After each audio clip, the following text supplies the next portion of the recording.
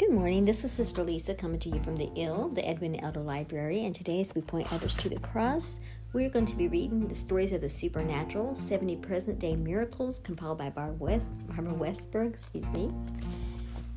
page 115, the Holy Ghost Prayer Request, submitted by Billy Joe Arp, Arp. In 1988, while living with my grandparents in Stewart, Oklahoma, I became ill and was prescribed a high dosage of steroids. Later, the dosage was lowered to what the doctor called a lifetime dosage for me. 10 years later, I started having problems with my left hip. My doctor ordered a bone density scan on my hip. He showed me the results. Look, see how your hip is breaking down? This is from the long-term use of steroids. Eventually, you will have to have a hip replacement. We agreed that I should wait for the surgery until the pain level increased. My damaged hip was uncomfortable at times, but not a hindrance to normal life. In 1998, I was transferred to Durango, Colorado, where I met and became a friend with Teresa. In 2001, I was transferred to Pueblo. To my surprise and delight, Teresa's job also transferred her to Pueblo. We loved the Pueblo church family and pastor. When my company sent me to Denver for about a month, my hip started giving me excruciating pain. I could barely walk. I made an appointment to see my rheumatologist in Pueblo the next morning. I called Teresa. Please pray for me. The pain from my hip is almost unbearable. I am coming back to Pueblo in the morning to see my doctor. She replied, Tonight is church. I will request prayer for you.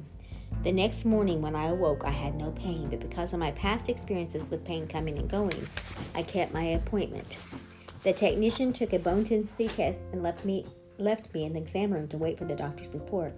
Everyone who has ever sat in a doctor's exam room has experienced the tension. 5 minutes seems like 20. Finally, the doctor came in holding a folder. He grunted at me but did not make eye contact. He walked directly to the corner desk and sat with his back to me on a back-padded wheeled stool, the kind found in all exam rooms. I watched as he shuffled the papers and muttered to himself, I just don't understand. After a few minutes of this strange behavior, my patience died. I asked, What exactly don't you understand? He abruptly wheeled around. He raised his voice a few decibels. How long have you been on prednisone? For 14 years. Why? 14 years. Don't you understand what happens to people who've only been on this drug for a year or two? Yes, I understand. What are you getting at? His demeanor tightened. He raised his voice a few more decibels, barely below a shout. Look at these pictures. Look at your hip before and now. The before picture shows your hip severely damaged, but this one, he held up the picture taken that morning. This one shows a perfect hip. There is nothing wrong with this hip. Tears flowed down my cheeks. I stood up. It's okay, doctor. You don't have to understand. I do. I've been praying and my friend has been praying. God has regrown my hip bone. His mouth fell open. I grabbed my purse. Thank you, doctor. I have to go. As soon as I got to my car, I dialed Teresa with shaking fingers. When she answered, I blurted, Teresa, you're not going to believe what? She says, Billy Joe, I have something to tell you. What could be more important than my miracle? I let her speak first. A visiting minister from Tupelo, Mississippi was at church last night. I didn't get to request prayer for you because the schedule changed. As he was preaching, an amazing thing happened. He stopped and said, Church, the Holy Ghost just spoke to me. There is a lady from this church working out of town. She desperately needs our prayers right now. I knew that was you. Teresa had not requested prayer for me, but the Holy Ghost had. My job has transferred me to many places since then, but I continue to have regular checkups, including x-rays and bone density scans. As of last scan in Spokane, Washington, my hip bone is perfect. Job 6:8. Oh, that I might have my request, and that God would grant me one thing that I long for. Amen. That's a beautiful one, and I'm crying as I'm reading this because it's so powerful, because the Lord is great and greatly to be praised. I have a need, and if any of you are listening, I want you to pray for my husband's knees.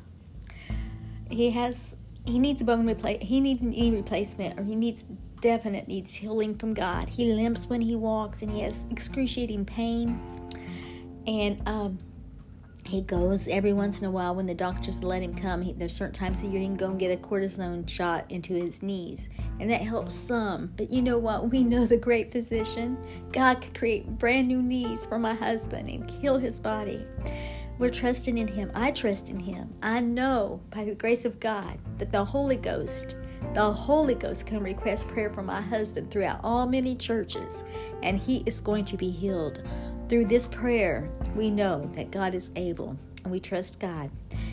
I'm going to have many stories of the supernatural because I know who the supernatural physician is, and it's Jesus Christ. He is Lord and God. Praise the Lord for that. Well, you all have a great day. I can't wait to hear all your testimonies as well, because God is doing great things in all of our lives. Thank you. Bye-bye.